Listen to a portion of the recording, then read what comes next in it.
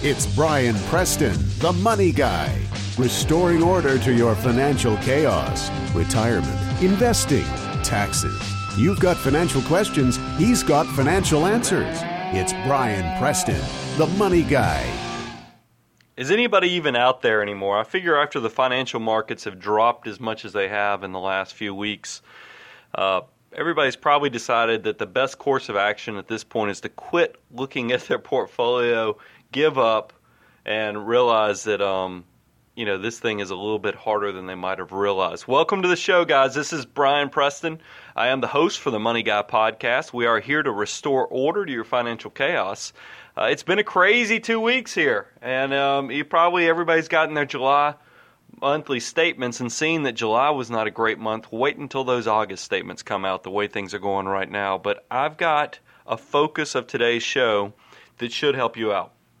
We're going to take some concepts that the mega wealthy are using to help you protect your investments and your financial situation during an uncertain and maybe even a down market. So that's what we're going to talk about today. I hope you can stick around, hang in there with us, give you some tools here to equip you to make the right decisions so that you can do everything that you need to make the right decisions that will protect you and your family's finances. So I want to give you some real quick feedback. First of all, you guys have been the biggest asset I could ever have by all the comments y'all have put out there on iTunes. I really, really appreciate it. Some of that is starting to bear fruit, and I want to give you guys a real quick update. Won't take too long, but I can't help but tell you some of these things that are going on. First of all, I have gotten some recognition recently. Because of this podcast, we have been offered a radio show here in the Atlanta marketplace with AM 1160, which is the business network here in Atlanta, called the WCFO or the CFO. And we're going to be, starting in September, we're going to be getting a show from 11 a.m. to noon on Mondays, where all we're going to do is repackage these podcasts, take them out to the airwaves. So you'll notice that I'm going to lose. There's going to be a few content changes in the fact that I'm not going to be able to talk just about the podcast anymore, because now we're taking the same show will be rebroadcast out there on the airwaves as well on the AM station. So some of that stuff's going to drop off, but I think the good side is that now y'all are getting, since this is going to be a weekly show, you will be getting more shows from me. A lot of you have sent me emails saying, Brian, I wish you could do us more shows, but realize this is still just a hobby. It's a hobby that's starting to bear fruit and take us into places that we never anticipated. But I'm pretty daggum excited about it, as you can imagine. Now, I do want to go ahead and warn you guys, because this might be, I don't know, I think we have enough weeks before September.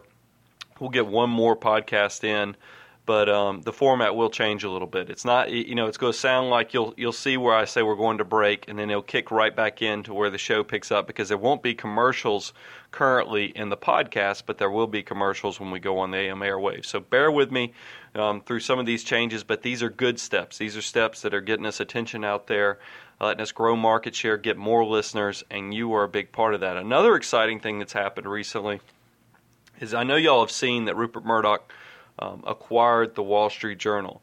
And part of, you can just kind of see the plan developing and coming together. Fox News is spinning off a new network called the Fox Business Network that's going to be, I don't want to say very similar to CNBC, but it is going to have a business focus, and it's going to be a rival of CNBC. And I was shocked to get a call from a talent manager from somebody at Fox Business Network that my name had come up in discussions about contributors to the show, to some of their shows that they're developing. So I'm pretty excited. That network's going live on October 15th. I don't know if anything's going to come out of it, but it's still pretty exciting that I'm even being considered for some of this stuff just because of this podcast that I'm recording in my office over here on the south side of Atlanta. So you guys, I owe a huge thank you to, I should say, and I appreciate all your support. I appreciate you telling your family and friends. I appreciate you subscribing to the Wealth Report, which is our print newsletter. I'll tell you the details on that at the end of the show. But I think I've gone enough off topic, but I couldn't help because I feel like a lot of you have bought into the show. You feel like you know me. I can tell that from the emails and the other things you send me, and I just want to thank you for being a big part of it and helping us grow through this thing. If you want to contact the show, my email address is Brian, I spell it with the I, that's BRIAN, at money-guy.com. And then if you just want to go get show notes, because we're going to have tons of really good information today, and you're going to want to look at some of these links, you're going to want to look at these show notes, you need to go out to our website, which is money-guy.com. And what you also might want to consider doing for future podcast shows is on the left-hand side of the screen, we do have an email newsletter you can subscribe to.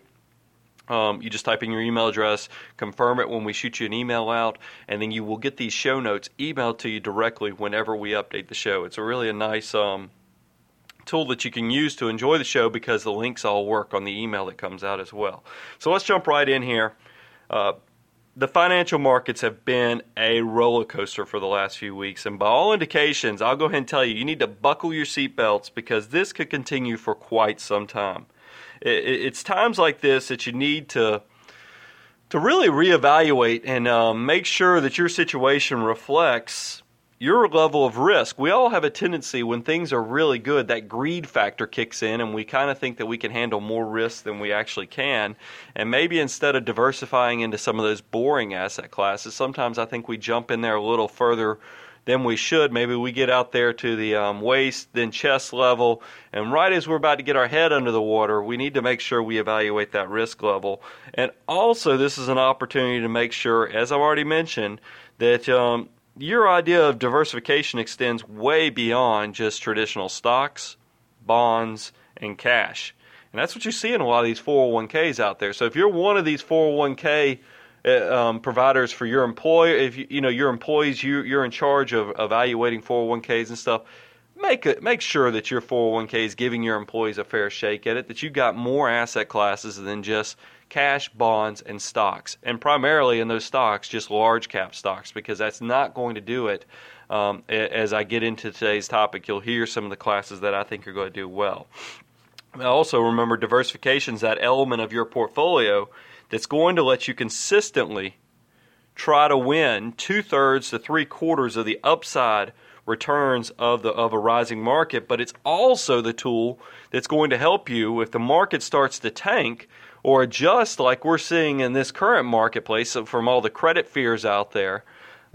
You only will participate hopefully less than 50%, meaning the market's down 20%. Hopefully you're going to be down less than 10 to 8%, somewhere in there. So that way you're not giving up the farm just while the market's in this adjustment period. On today's show, I'm going to really be discussing the benefits of using an asset class that Morningstar has created as one of their Morningstar categories that they start doing research and giving you category averages. It's exciting. These funds have been around for a number of years, but they've become popular enough in recent times that we've actually got a Morningstar category, and they're titled long-short funds. And I'm going to get into what that means. As many of you are aware, I'm a partner down here on the south side of Atlanta for a firm called Preston & Cleveland Wealth Management. We have two offices. We have one down here on the south side of Atlanta. That's where I'm at. And then we have another branch out there in Augusta, Georgia, and it's run by the other partner of the firm, which is Bill Cleveland. And I've joked with you guys that Bill is actually the smart partner. He's the one that when I went out on my own in 2002, Bill went out in 2004, and I remember him giving me that email and that phone call asking if we wanted to join forces. And I, of course, jumped on the idea because I had worked with Bill back a number of years at the previous firm I was at before I went out on my own. And he is super, super sharp. So I was excited to do it. But, Bill has gotten some recognition in a magazine that's out there that's primarily used by physicians and people in the medical industry known as Medical Economics. And Bill had an article that says, make money with long short funds, and it came out in the July 20th, 2007 issue, which is, the previous issue out there. And I've provided a link on our website if you want to go check out the full article. But I think after you listen to our show today and then reading Bill's article, you're going to see that this asset class just might be, no pun intended, what the doctor ordered to really help your portfolio during this crazy, uncertain time out there that you might start losing some sleep over. The timing could not be better before this article would come out. And I remember Bill was working on this back in May and June. So it's just kind of, and that was the best times out there. It seemed like it was good times, rock and roll party time. And now we're finding out that this credit problem might extend a little further than we realized here in the United States. And then we even have these German banks that are starting to get in trouble. And then I saw some articles about France even had some issues. So this is extending beyond just the domestic marketplace.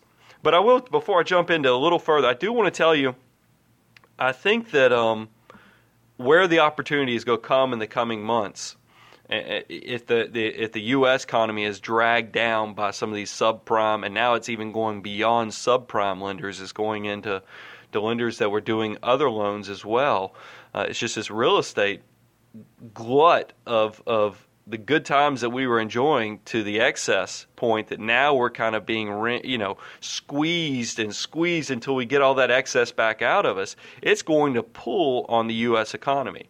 So I think some of the opportunities that are going to lie in the coming months and period is going to continue to be out there in the international marketplace too. So you want to make sure that you're not just buying, when you talk about equities and stocks, you don't want to just be buying just United States companies. I think you do need to make sure that you're looking at this world as a little bit smaller place and buying outside the United States as well.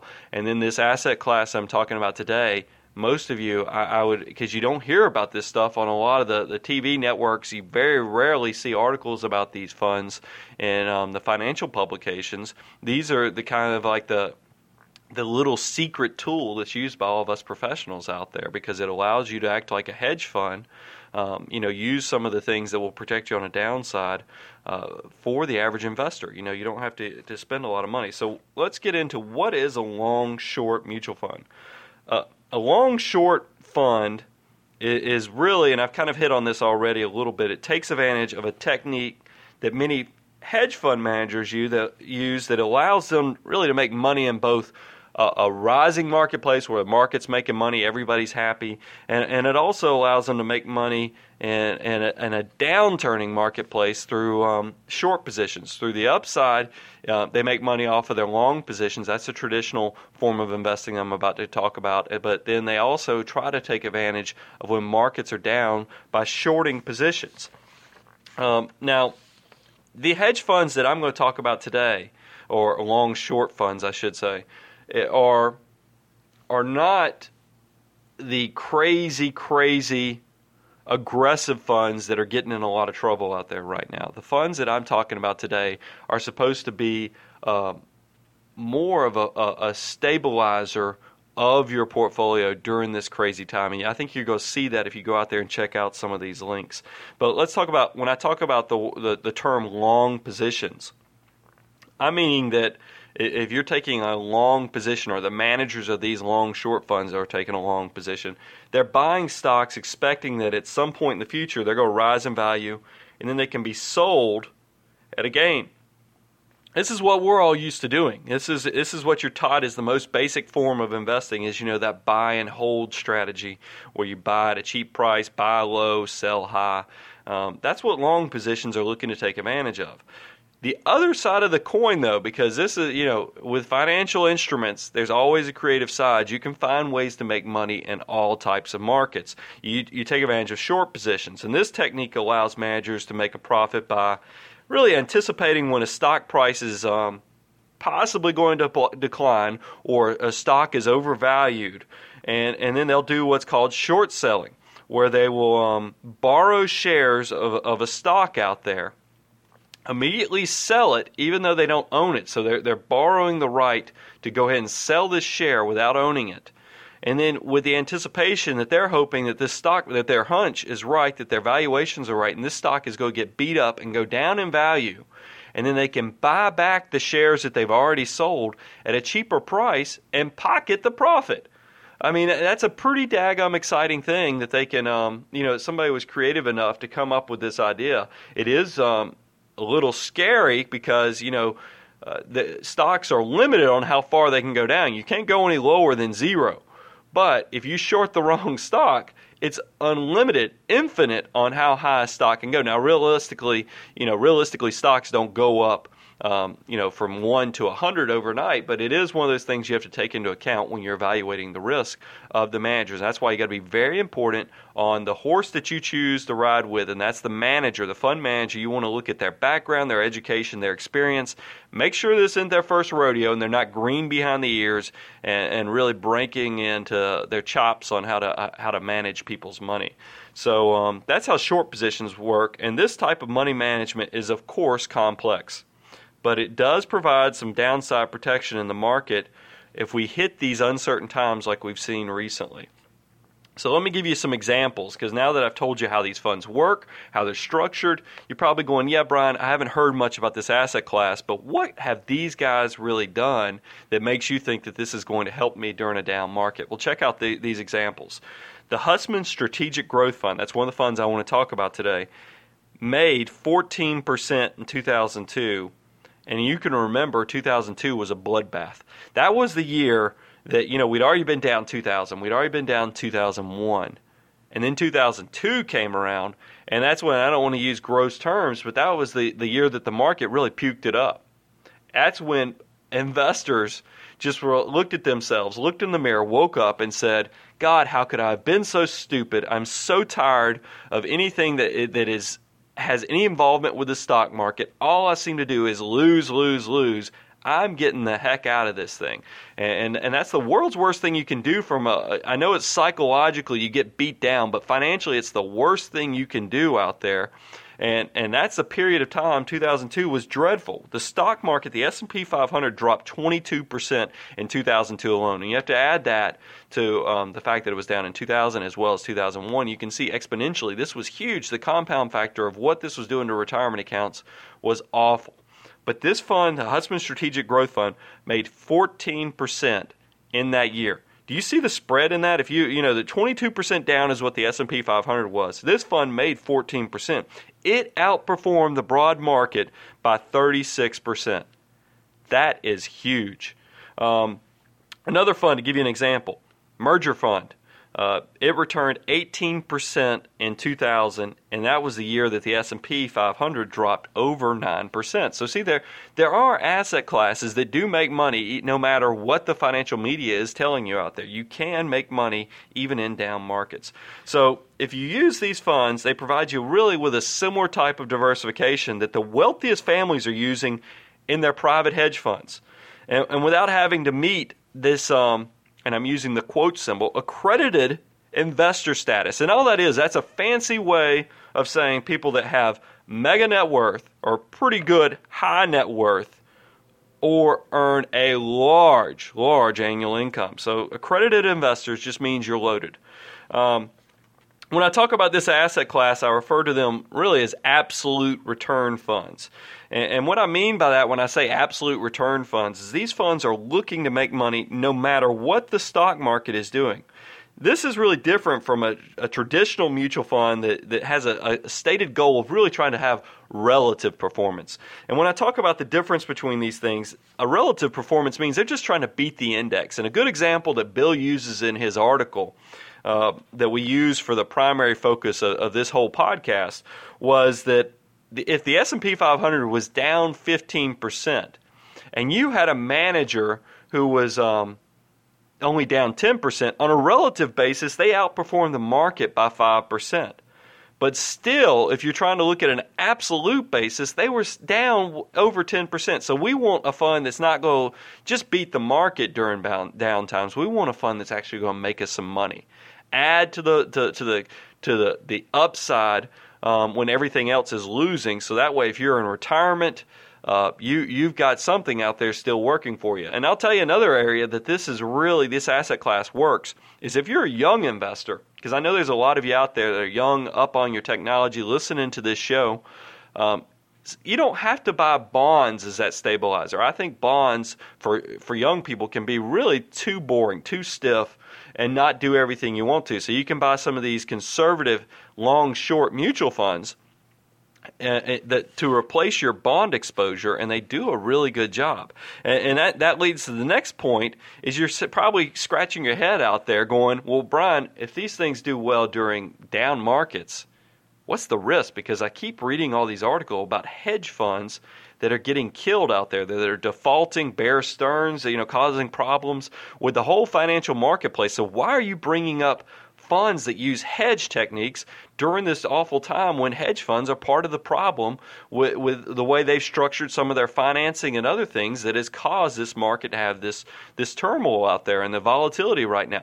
Remember, this is just using one of the techniques out there, and all the funds that I'm talking about today are known as pretty conservative funds in this asset class, the long-short asset category. So if you look at the funds that we're talking about here, over the last 10 years, long-short funds as a category have returned 7.3% with only a slightly higher risk level than a 10-year Treasury note, which is yielding now less than 5%. So you can kind of see how you're getting a premium there without taking much more risk.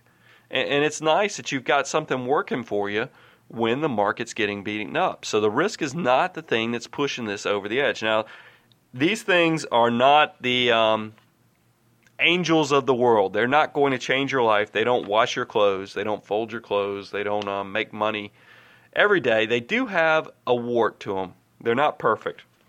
Because you might be asking yourself, is there a downside or a weakness to this type of investment? And I'll tell you the short answer is yes, of course. Nothing's perfect. Especially in financial instruments, I should say. But when you can think about the downside of these is that when the broad market, the S&P 500, is really having a banner year, knocking it out of the park, doing everything they can right. They're making all the active managers who are diversifying looking like idiots when the market's making over 20%. These funds probably aren't going to do as much for you. So look at this. When the broad markets have had big runs, the long-short mutual fund category is not shared in all the gains. In 2003, for example, when the S&P 500 made nearly 29%. Remember in 2002, though, it lost 22%. Everybody had given up, gone home, packed it up, said, I'm never investing in stocks again. And then, Lord and behold, look what happens the next year. 2003 comes along and the stock market recovers and makes 29%. But nobody's in there because everybody else gave up already. But they did make 29%. Long-short funds only made 9% that year. I still think 9% is very healthy, but in a year that the market's made 29%, you can see that's 20% outperformance by the index, but take into account that the previous year, the long-short funds outperformed the index by 36%. So you can kind of see it's all relative. I always tell people anybody can make money when the market's going up because a rising water lifts all boats. But I'll tell you where people who are in my position earn their money is when things start to get ugly. I always say that I actually pick up more clients when the market gets hammered than I do in an up market because everybody thinks they're a genius when the market's going up. It's easy to make money. They've had so many studies where people have thrown darts at boards. They've, taken monkeys and let them, wherever they poked holes in the newspapers, the stocks they bought.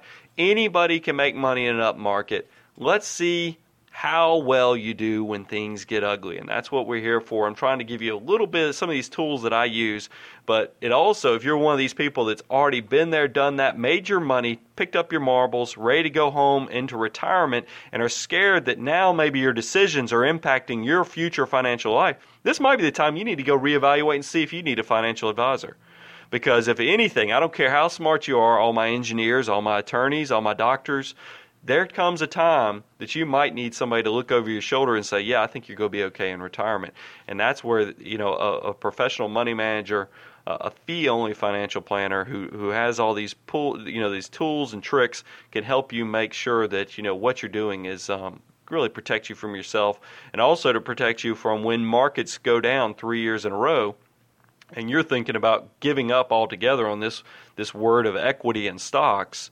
That person, that advisor can talk you into hanging in there for an extra year, 2 years, making sure that diversification's right there, that you can weather the storm and don't get out and look like a sucker when things go up exponentially the next year. So now that I've told you all the things about long-short funds, you're probably saying, well, how much should I put in this? If it's got warts, I always tell people, based upon your risk level, you might want to consider 10 to 20% in these type of funds. And that's not a complete recommendation. That's just something for you to consider. You have to make your own decisions based upon your risk level and your personal financial situation. But if you're trying to know what things to look for in these long short funds, when you go out there and start looking on the internet, you want to make sure that the expense ratio is much lower than the group average. The group average for this fund category is 2.2%. That's a little high.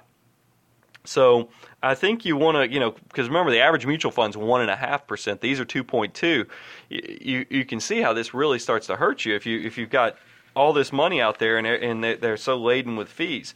But I've found you some funds that I'm going to recommend that aren't so fee heavy, because I do think the two biggest things that I mentioned, I know a few of you have caught on because you've sent me emails, are taxes and fees. You want to watch how much you're spending on this stuff. Pay attention to the fee structure because you want to be well below that 2.2%, which is the category average. Their annual returns also need to be pretty much always in the black. It's okay if they have a minimal red year, down year, but you really want to try to keep this thing. You want to buy a fund because remember, these are absolute return funds. You're counting on them to make money every year, even in years that the market has a really steep decline out there. Because they should make money no matter what's going on. So the last thing you want to look for is there's a term called correlation to the market. You want to go, and there's a number out there, and you want to go look at that correlation and see 1% is usually the market. 1 is the market. You want to see how well below, or 100%, 1 is actually 100%. You want to get a correlation. I like to see a correlation less than 30% or 0.30. So you want to go out there and make sure that you got a fund that has a low correlation with the broad stock market. So what did Bill recommend in his article as a suggestion? I shouldn't use the word recommend, but as a suggestion, you might want to consider looking out there at the Gateway Fund. On the site, we do have a link to their website. He also found the Hussman Strategic Growth Fund and the Merger Fund. If you're looking at fee structure, the Gateway Fund has an internal expense of about 1%. Hussman has an internal expense of 1.1%, and then the Merger Fund has an internal expense of 1.4%. They're all very much below that 2.2% average. And these funds, as I've already detailed, have done very well in down markets.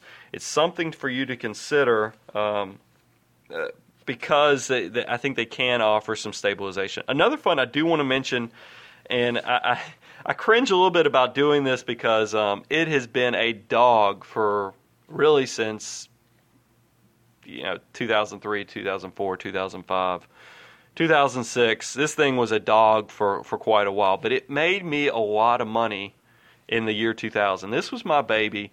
That I was so glad I had it in my portfolio in 2000 because it made me look like a genius to some of my clients. Well, it looks like they're having another one of their years, and it's a local firm here in Georgia. It's a firm called Caldwell Norkin. They have a fund called the Caldwell Norkin Market Opportunity Fund that is doing very well this year.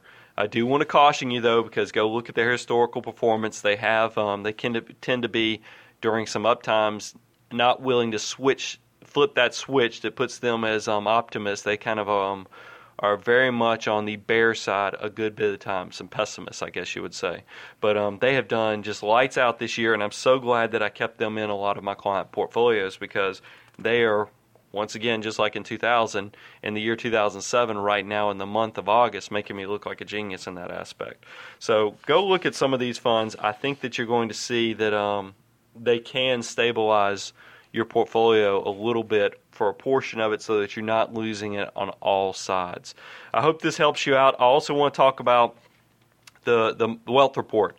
First of all, if you've paid for a subscription, and I'm counting on you to be honest with me, we had so many taking advantage of the offer that we made in July that I hope I kept up with everybody. If you didn't get, and I don't trust the Postal Service either, so if you didn't get a wealth report, email me. Don't take advantage and lie to me and say you paid and then you didn't, because I am going to go cross-reference. But if you didn't get your wealth report for the second quarter, email me at brian@money-guy.com. I just want to make sure there's nobody out there going, that son of a gun, Brian Preston, never gave me that wealth report issue that I paid for through PayPal. I just want to make sure everybody's got what they're supposed to. But I got the third quarter wealth report is sitting in the office here. I've started getting the assistants to help me prepare the labels so we can get these things out in the next few days. So they're coming. But if you'd like to be a new subscriber to the Wealth Report, it's only $29 a year, and it's a print newsletter. I don't have it in in email format yet. I know that's been a question from quite a few people, but we do have it in the print format, and it's really going to be your guide to help you make the right financial decisions with your finances. And all the proceeds do directly go to this podcast and show to help run and pay for the expenses of all the nice equipment that I've got here in the office studio. So what's in this quarter, this third quarter? Because I don't want you to just think about it as just helping the show. I want you to actually get some value out of this. So we put some great topics in there. We've got the dollar's weak and how has it affected U.S. investors. There's a reason the Federal Reserve says that inflation is still a concern even with all the turmoil going out there in the financial marketplace. It's because the dollar is super weak, and it's great for countries buying our goods because we look dirt cheap, but I'll tell you, it's making things very expensive for us outside the United States. Also, avoiding mistakes on IRA rollovers, things you need to consider there. Update on college saving plans.